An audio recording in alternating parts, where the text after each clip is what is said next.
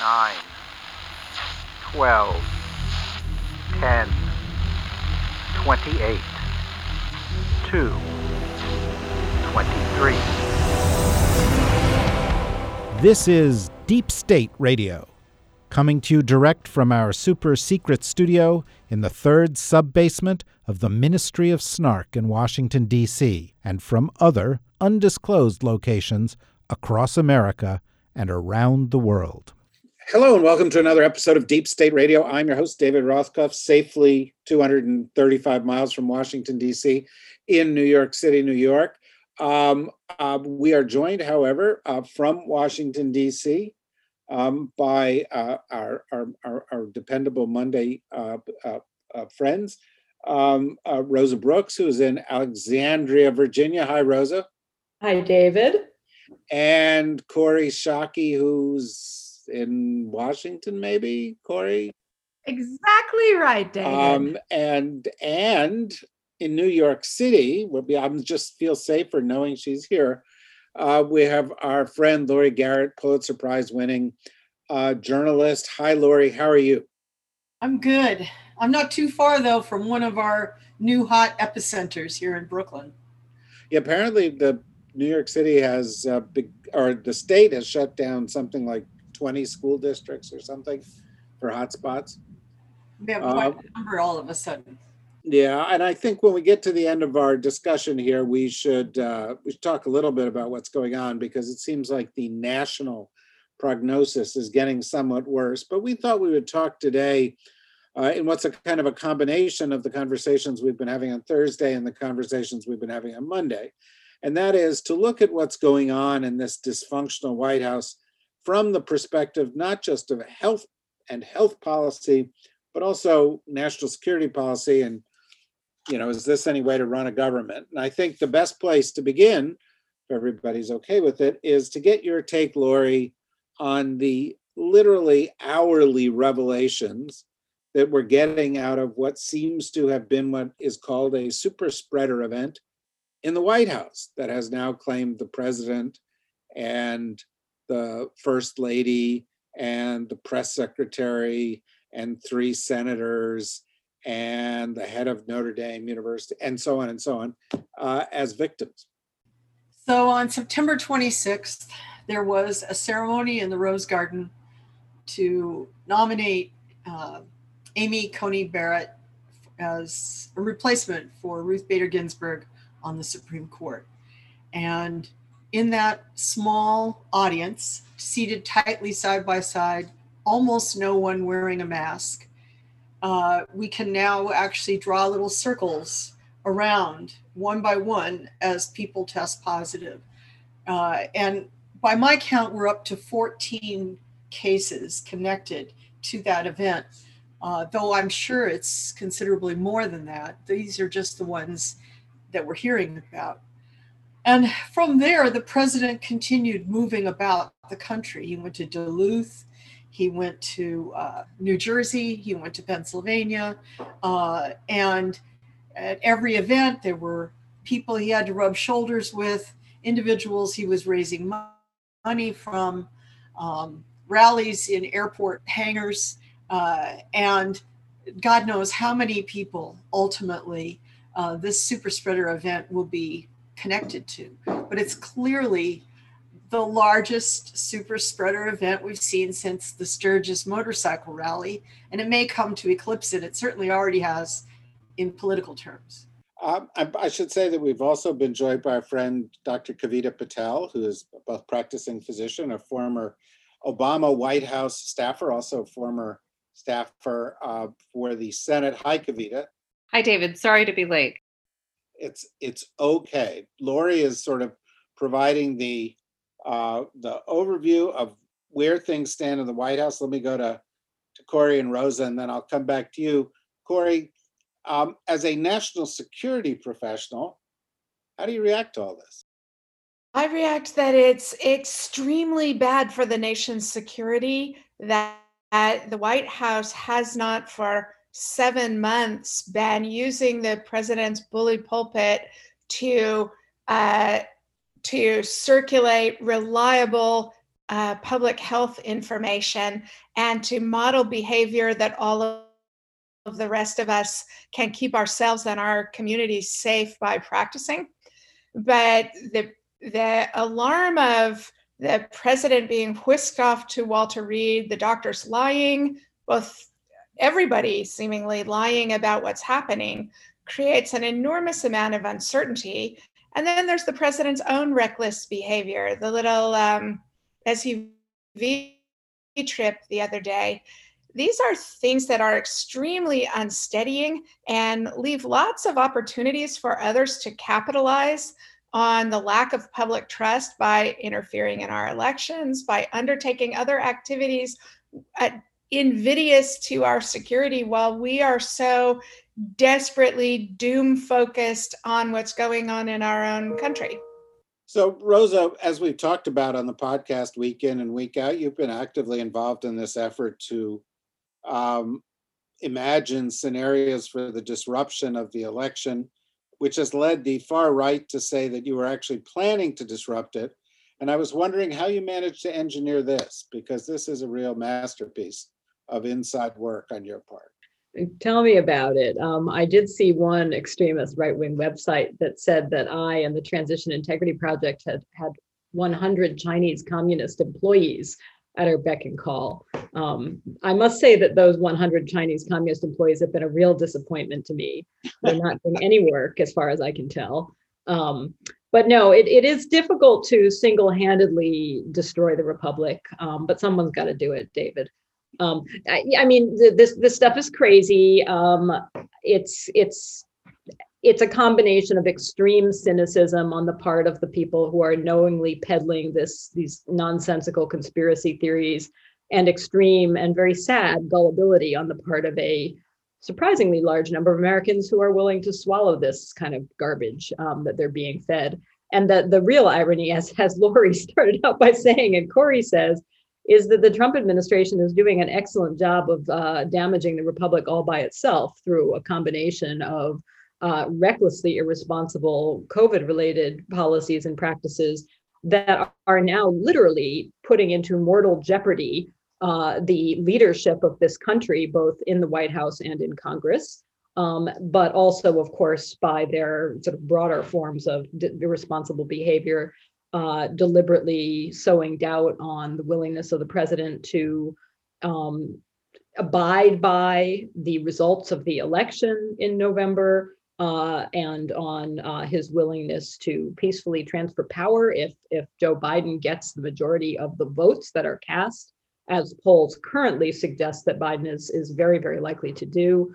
So no, I think this is a really dangerous moment, both because, as Lori and Corey noted, as we get into winter, there's every likelihood that COVID will get worse, not better in this country. I sincerely hope that there is a vaccine soon that is effective, but as we know that will take time before it can be distributed to enough people.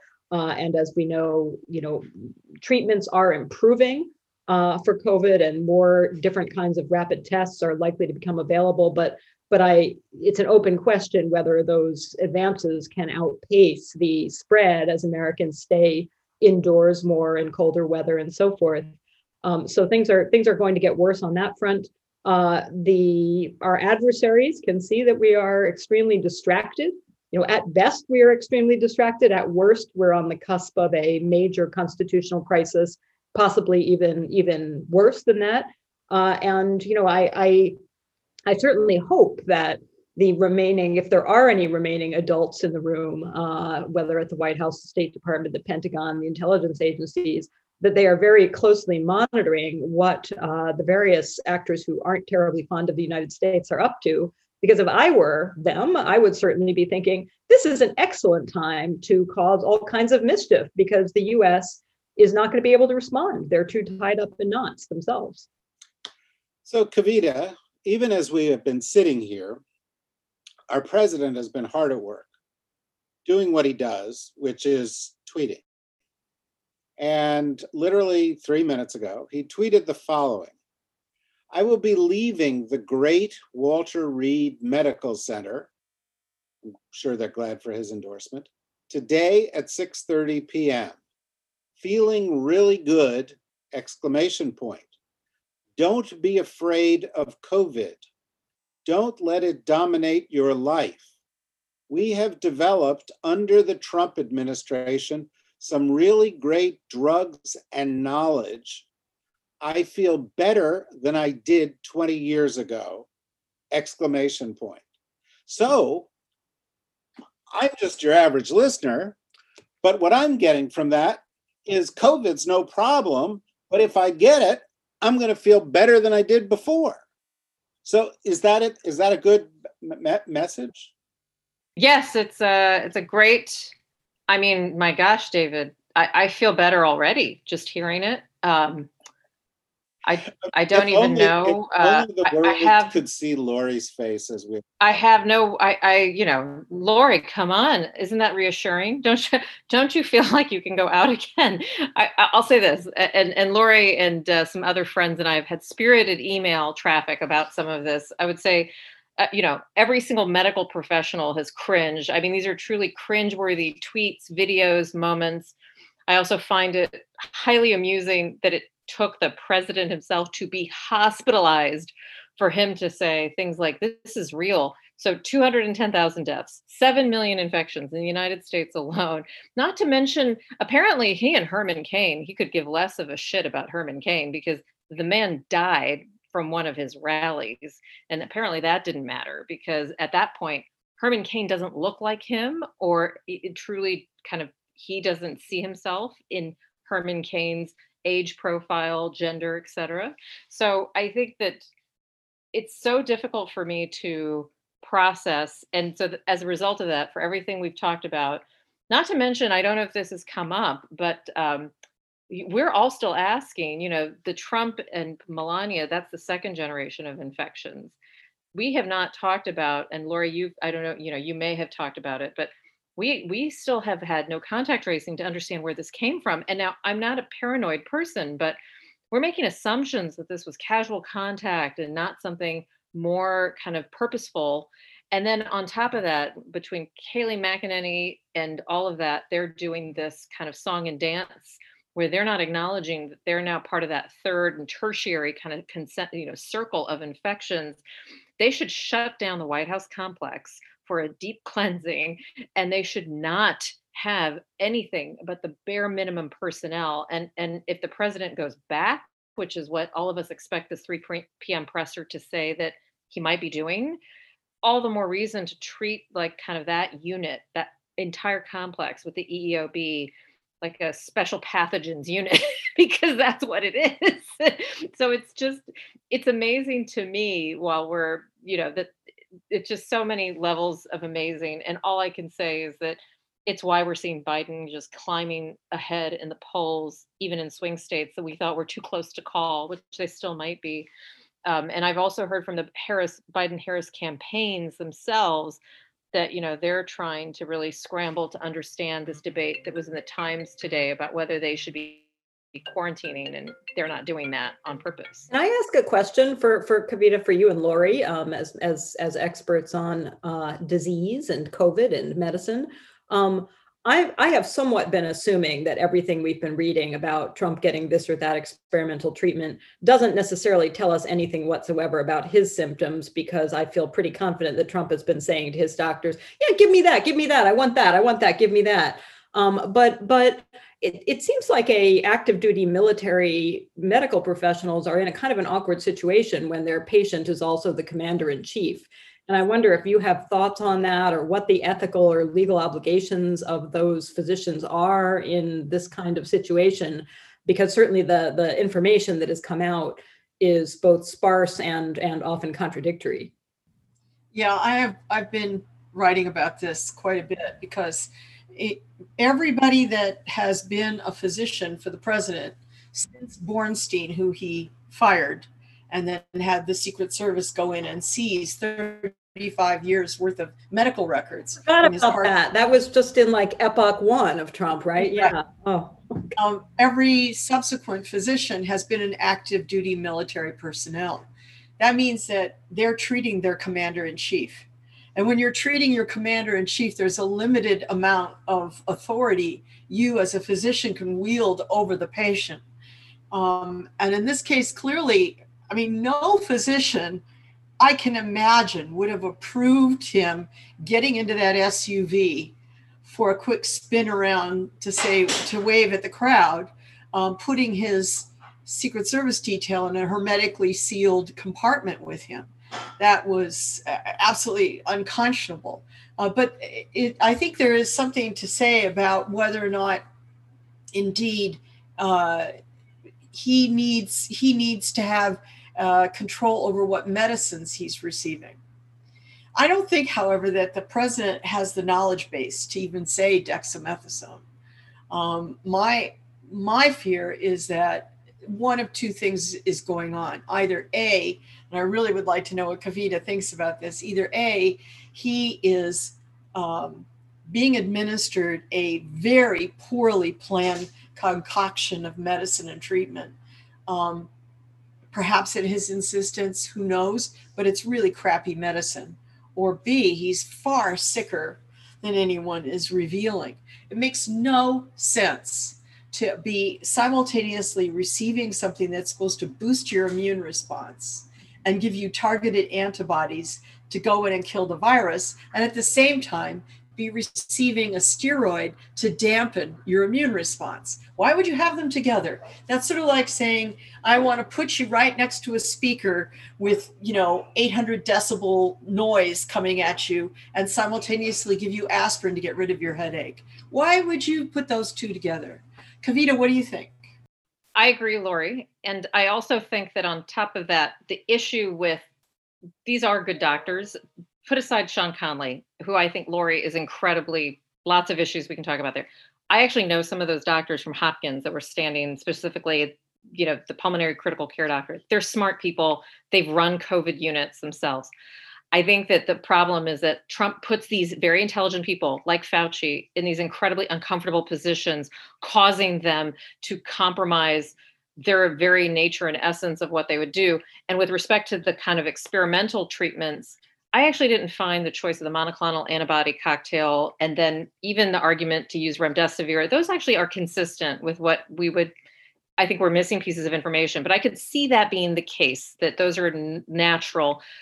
Using the dexamethasone, such a clear outlier, because when the evidence illustrates when that should be used, as well as the side effects of that medication in a 74-year-old, that is where there is just a break in judgment, or not judgment of the medical staff, but we're not getting information.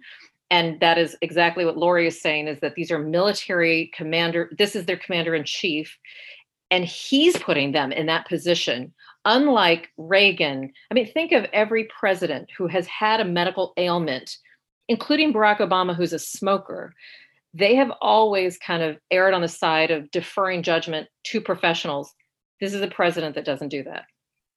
Corey, you talk a lot on this podcast and in your life about civil-military relations.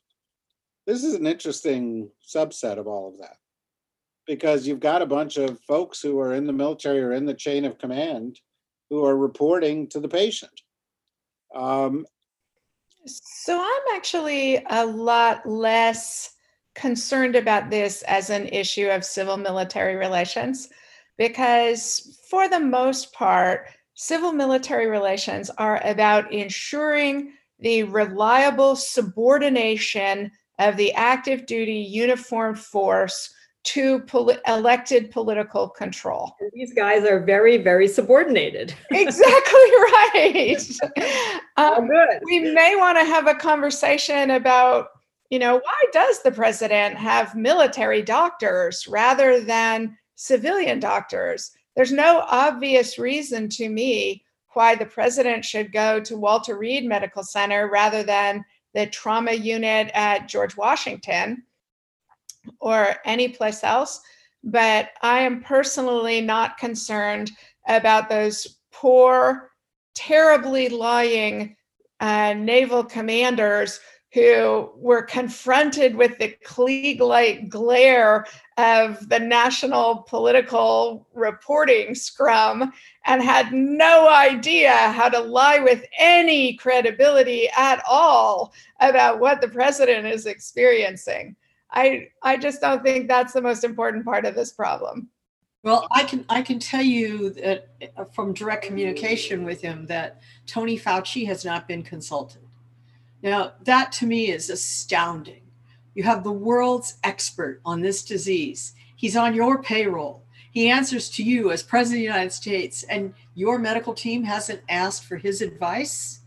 And similarly, we have an absolute epidemiology 101 textbook example of a apparent cluster of cases that requires expertise from epidemiologists to go in and track it and figure out the chain of transmission. And it would be absolutely essential to understand how much this will spill out to other key foci of power across Washington, D.C., the Senate, the House, key agencies, the Justice Department, and so on. This is a time to call on your Centers for Disease Control expertise. This is a time to bring in the top A1 crackerjack group of epidemiologists, set them loose and figure it out. But of course, CDC has been specifically forbidden from entering into this picture. So now what we have all over the internet is amateur hour. Everybody chiming in. I just saw this person was seated here and this one was seated here. So this one gave it to that one. And then, I mean, what really terrifies me is the idea that I personally don't know who the heck is running the country at this very moment, but the idea that the president may still be seriously ill, his own judgment impaired, that he's insisting that he's returning to the White House today, that he will probably continue to not appropriately wear PPE to protect others. He will be roaming the hallways of the West Wing, perhaps heading down to the kitchen at 3 a.m. for another hamburger, and infecting everybody all over the damned White House, all over everybody he comes into contact with. And this is terrifying. Really, it's so out of control. Who is in charge? Who is the wisdom guiding this situation? As far as I can tell, as an American citizen and a voter, I'm witnessing chaos. Rosa, you're nodding. Yes, chaos. I always nod. Yeah, no, and chaos is your thing, I know. But it seems like the lesson the president has learned, because he said he learned a lesson, is that he was right all along, and that every wrong decision he's made so far, he needs to redouble. He does not seem to have learned anything. Well, he's now gone to school in COVID. Ever, actually. Ever. That's true too. But he says he's now gone to school on COVID. And in fact, he now has surrogates out there who are saying essentially that a real weakness of Biden's candidacy is that he doesn't have the kind of firsthand experience with COVID that President Trump does. The suggestion being that Biden should really, if he's serious about this whole presidency business, he should immediately go out and get infected. I can see that the Trump team is doing its darndest to, help him on that one. Like not actually being honest about their testing status prior to the last debate and insisting they want to full speed ahead with future debates without adequate precautions. So no, I mean the way this is being spun already, and I think just as we have been having this conversation, Trump has tweeted that, as you said earlier, that he feels better than he did 20 years ago, that nobody needs to let COVID dominate their life. So the way that they're attempting to spin this is, see, we told you so. COVID is kind of like the flu. It's no big deal. Plus, Trump is so virile and strong and tough that, he's going to beat COVID. COVID can't possibly beat him, and nobody needs to worry. Everything is fine. The insistence on wearing masks and on lockdowns and COVID-related restrictions is all a Democratic plot to destroy the economy. I'm not quite sure why the Democrats want to destroy the economy like that. but apparently they do, according to Trump world. And that's the spin. I don't think it will change the minds of any Biden voters. I don't think it will change the minds of any Trump voters. It remains to be seen whether it will have any impact on the 3.5 Americans who have not yet made up their mind at this point. But that certainly is the claim, is that everything is fine and Trump is now an expert. And contrary to Corey's very mean, very unfair allegation, Trump has learned everything he needs to know, and he is an expert. And the rest of you people should shut up, because unless you have walked in Donald Trump's shoes, you can't speak about this issue. Well, I think, one of the things that is most astonishing about this, and I find it amazing that almost 4 years into Trump, I'm capable of being astonished by anything. I was astonished by last week's debate. I will tell you that, David, if it makes you feel better. Despite the fact that I also thought nothing he does could shock me, I was shocked by the badness of his bad behavior. Right, and particularly made worse when you hear stories that Chris Christie was advising him to do it because it was likely to trigger Joe Biden's stuttering. But Lori, what is astonishing to me is that somehow you've had this catastrophic event at the White House, and the president is managing to use it to make his disastrous response to this crisis worse. Now, I've seen, and let me ask you, as our expert here on this, estimates that say that it's possible that by the end of December, 370,000 Americans will have died of this disease. It's possible that we are entering a new period in which we're going to see enhanced spread and more risk from this disease. And at just that moment, he's saying, A, I've been through it, so I'm really the only person qualified to talk about it. And B, it ain't nothing. The people who died of COVID, losers and suckers. Suckers and losers. What was in it for them? Lori, what is the prognosis for the pandemic right now, just to put the Trump response in some context? Well, David, yesterday, Tedros, the Director General of World Health Organization, said 10% of the planet has been infected. That means several things. First, it means it's spread quite rampantly to every single corner of the world. But it also means that we're awfully far from anything that could be herd immunity. In other words, if herd immunity is at 90% infection saturation with antibodies produced by all that 90%, we're nowhere close. And the death toll we're taking, allowing the virus to continue circulating, is absolutely overwhelming. We're seeing huge second wave across Europe. Today, the government of Sweden acknowledged that their experiment with awaiting herd immunity has failed, and that they're going to have a COVID crisis for, quote, at least another year. Great Britain is struggling to figure out what in the world they're going to do. They're seeing a huge surge. It's out of control. And they've tried, policy A, policy B, policy C. And of course, India and Brazil remain these absolutely enormous epidemics. No one believes their numbers. They're surely gross undercounts, and they show no sign of control whatsoever. So on a global scale, we're in the classic shitstorm, without a doubt. Nationally, our problems are as much political as they are biological.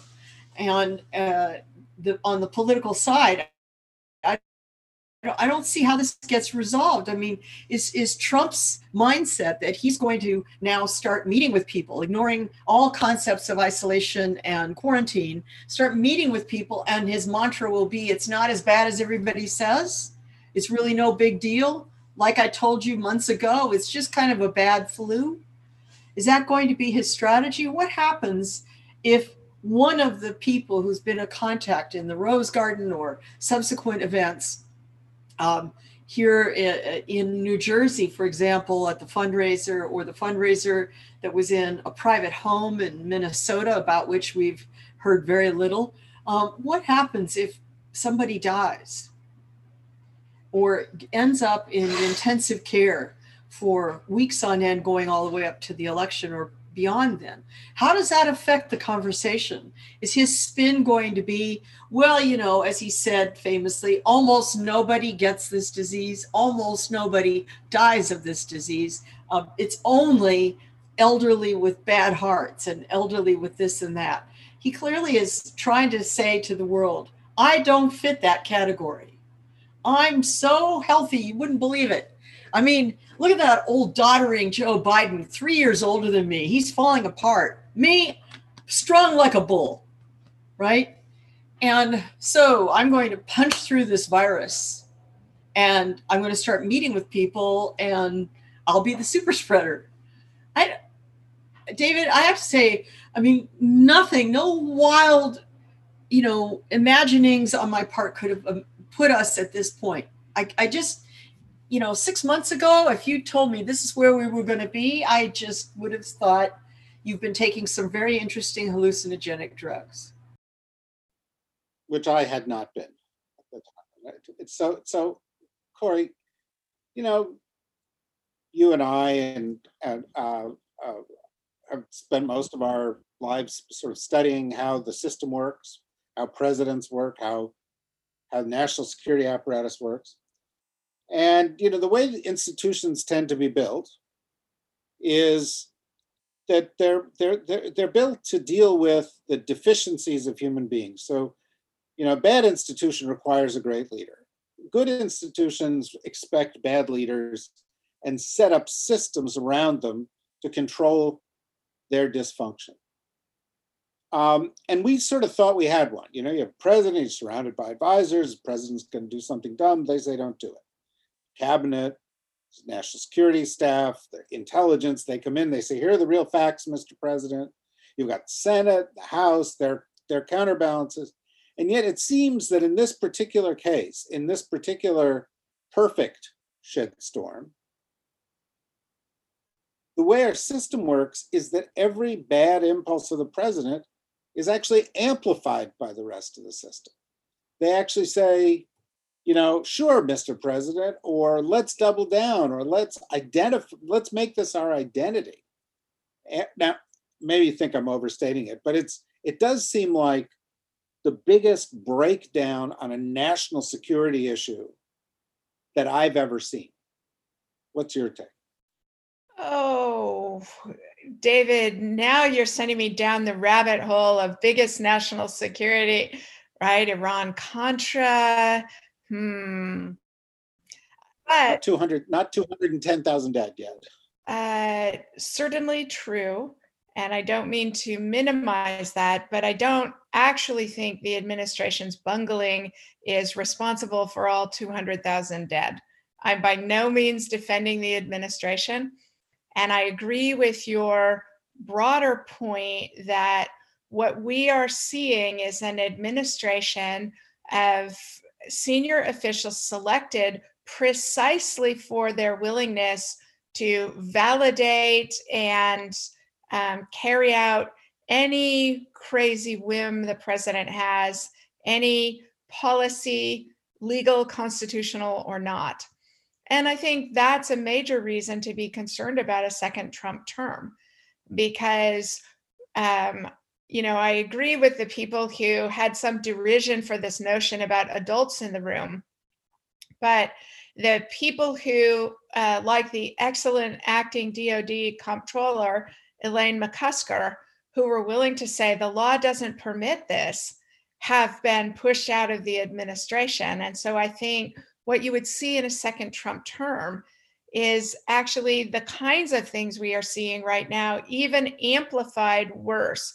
And to conclude, David, you're exactly right that the administration has made this pandemic into a tragedy for the United States by its unwillingness to acknowledge the science of what was happening, by its unwillingness to take the public safety measures that any responsible government should have taken. And I just add to that, David, if I may, I was just checking the White House website to see if there's been any change made in the coronavirus page. And indeed, they've removed whatever you were supposed to link to when you clicked on what to do if you think you are sick. When you click on it, nothing happens now. I think that's because the president has not been doing what that site used to indicate was the answer to that question. And the other thing I just wanted to throw out here is that late last week, I was in a meeting with Dr. Shinya Yamanaka, who won the 2012 Nobel Prize in Medicine in Japan. And he splits his time between UC San Francisco and Kyoto University. And we were talking about the current situation of COVID in Japan. Japan, unlike us, has had national policies. So it's uniform across the whole country.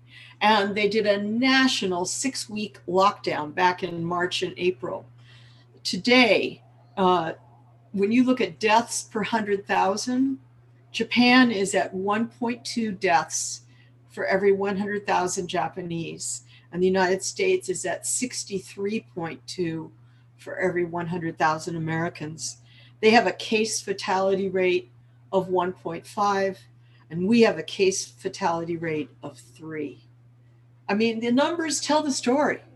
And they tell you that this insane non-governance, this insane counter-governance, this insane denial of everything that science has to offer about this terrible disease has had real significant repercussions. We are the worst in the industrialized world. You know, there's an irony here. There was a one of 8 trillion Trump administration micro scandals, a few weeks back or a month ago when it was leaked or reported that Jared Kushner had advised Trump that the pandemic was no big deal because it was just going to take out people in blue states.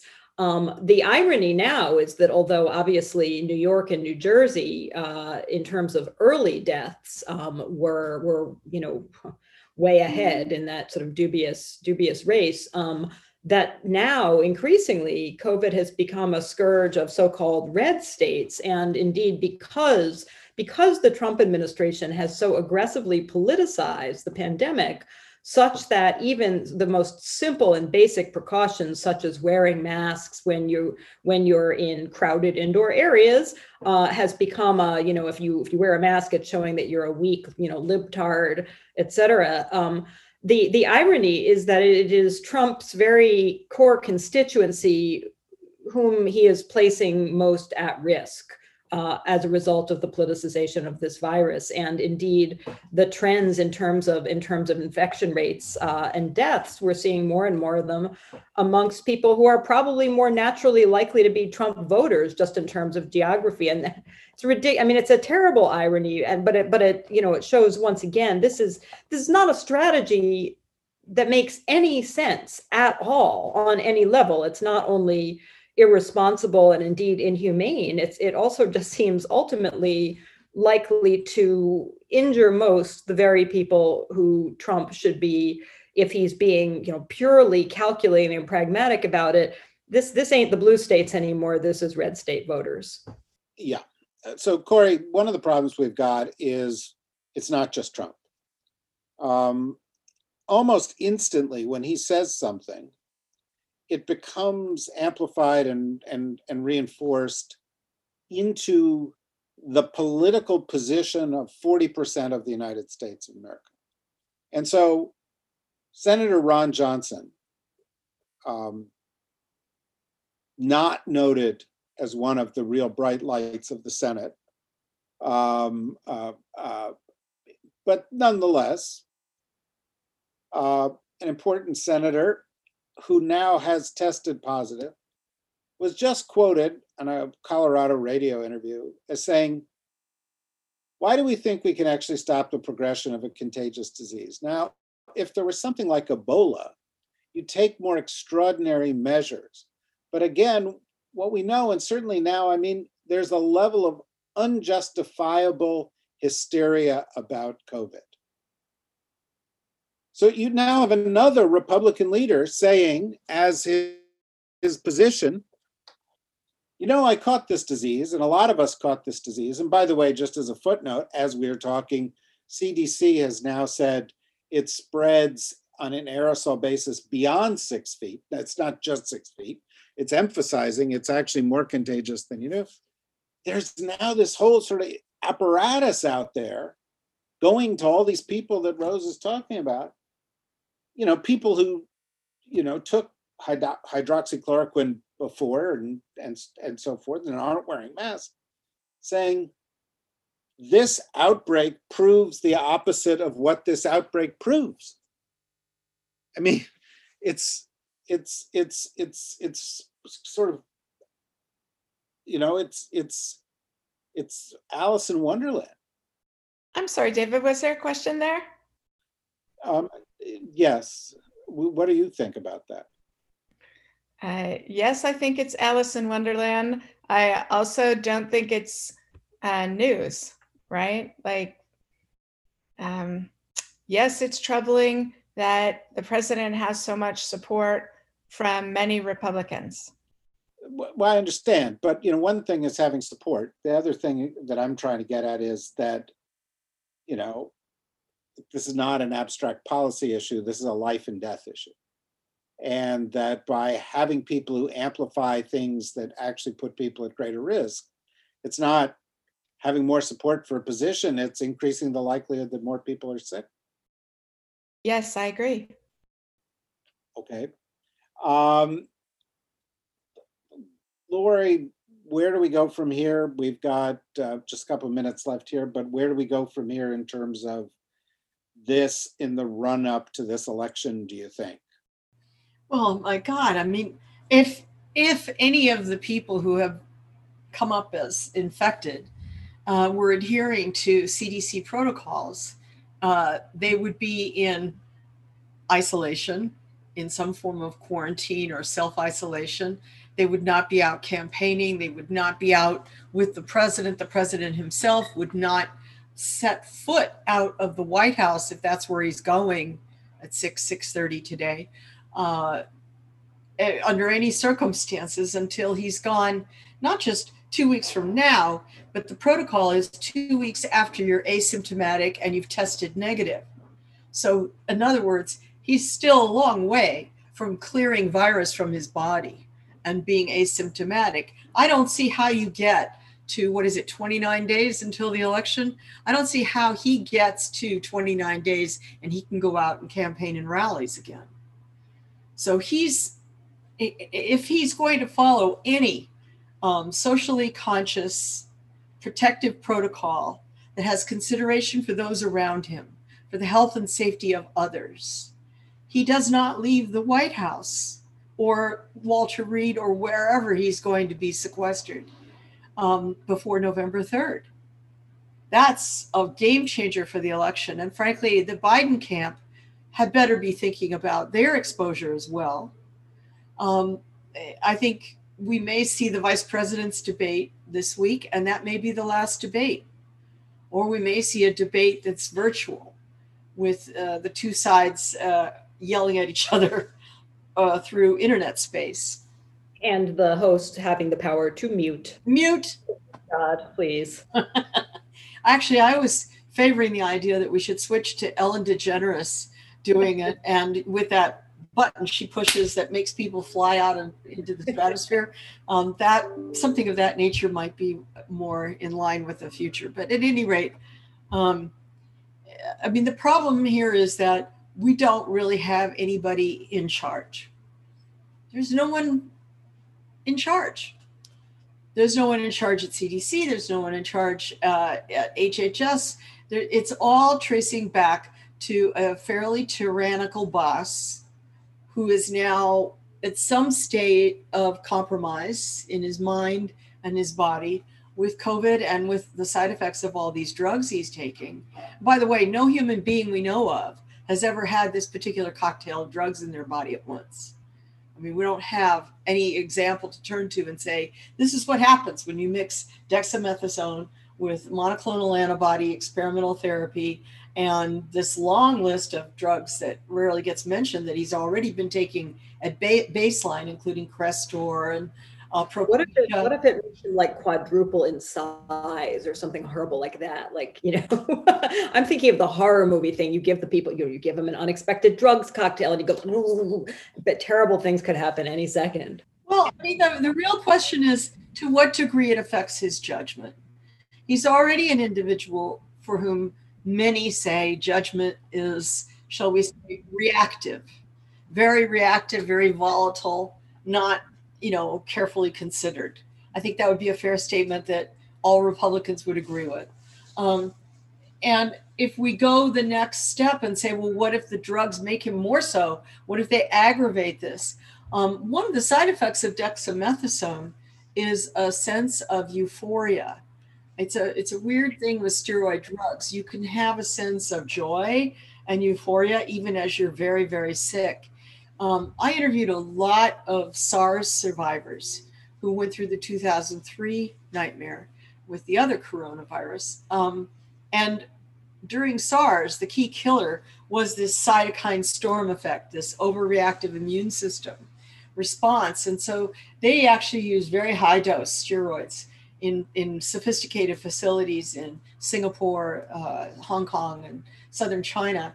And many of the people who survived because of those, years later, as I'm interviewing them, are explaining that, yeah, they were in this super high, they felt euphoric, life was beautiful.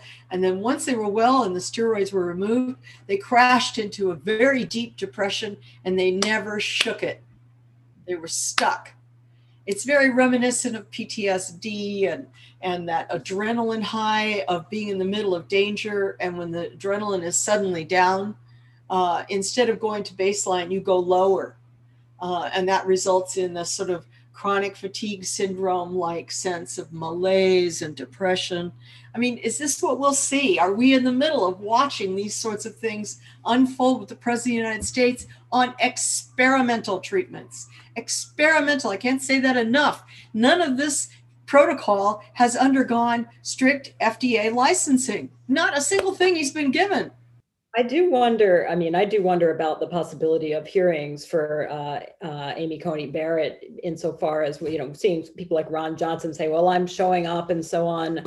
There is a question of to what extent will other Republican senators, many of whom for age reasons or other reasons are in high risk categories, are they so hell bent on forcing a vote through prior to the election that they're willing to place themselves at increased personal risk as opposed to, give it another week or so? It'll be very interesting to see how that all plays out. Well, this is the point I've been raising because you do have to vote in person. There is no, caveat that says, oh, and in a pandemic, you can all press yes from your home telephone. And that means that even if they don't come in for the hearings and they only come in to cast a vote, all those senators have to be in chambers. And the Democrats have every reason to say this is a danger to all, not only to the senators themselves, who by and large are an elderly lot, but to all the pages, to all the aides, to all the security Capitol Police. I mean, this is a selfish, rotten way to behave. You're putting every single person at risk. Corey, last word. I was going to pick up on Rosa's point to connect back to your question, David. That is that I think Republicans in Congress are so far down the line with the president at this point that they will find a procedural way around. They will. They appear to be dead set on going ahead with the Supreme Court confirmation. So here we are. The biggest national security story, the biggest healthcare story, the biggest political story, the biggest international story in the world is all the same story right now. Now, I don't know whether that's going to change in the next 3 weeks, but I have a feeling it's not going to change in the next 3 weeks. And we're seeing just unbelievable developments on a daily basis, just including in the past, 45 minutes while we've been doing this. The president, sick, likely to be sick for weeks to come, has taken the decision to go back to the White House, which is the primary locus, of a super spreader event where one after another person is being found out to have the disease. Like, you're taking this sick guy and you're putting him in the place where the disease is. We will come back to it each week, and hopefully we'll be able to provide perspectives like we have here. Kavita went off to do MSNBC interview. I know Lori's got one in a few minutes. We thank them for their time, as we do Rosa and Corey. Always, it's good to have so many perspectives on this. I think we need it, particularly in a time when our government is not doing its role in telling us the truth or what the best practices to follow are. So for now, that's this episode of Deep State Radio. Thank you, Lori. Thank you, Rosa. Thank you, Corey. Thank you, Kavita. Thank you, everybody, for listening. Go to the dsrnetwork.com for more information on what we've got going, and we'll talk to you all again soon. Stay healthy.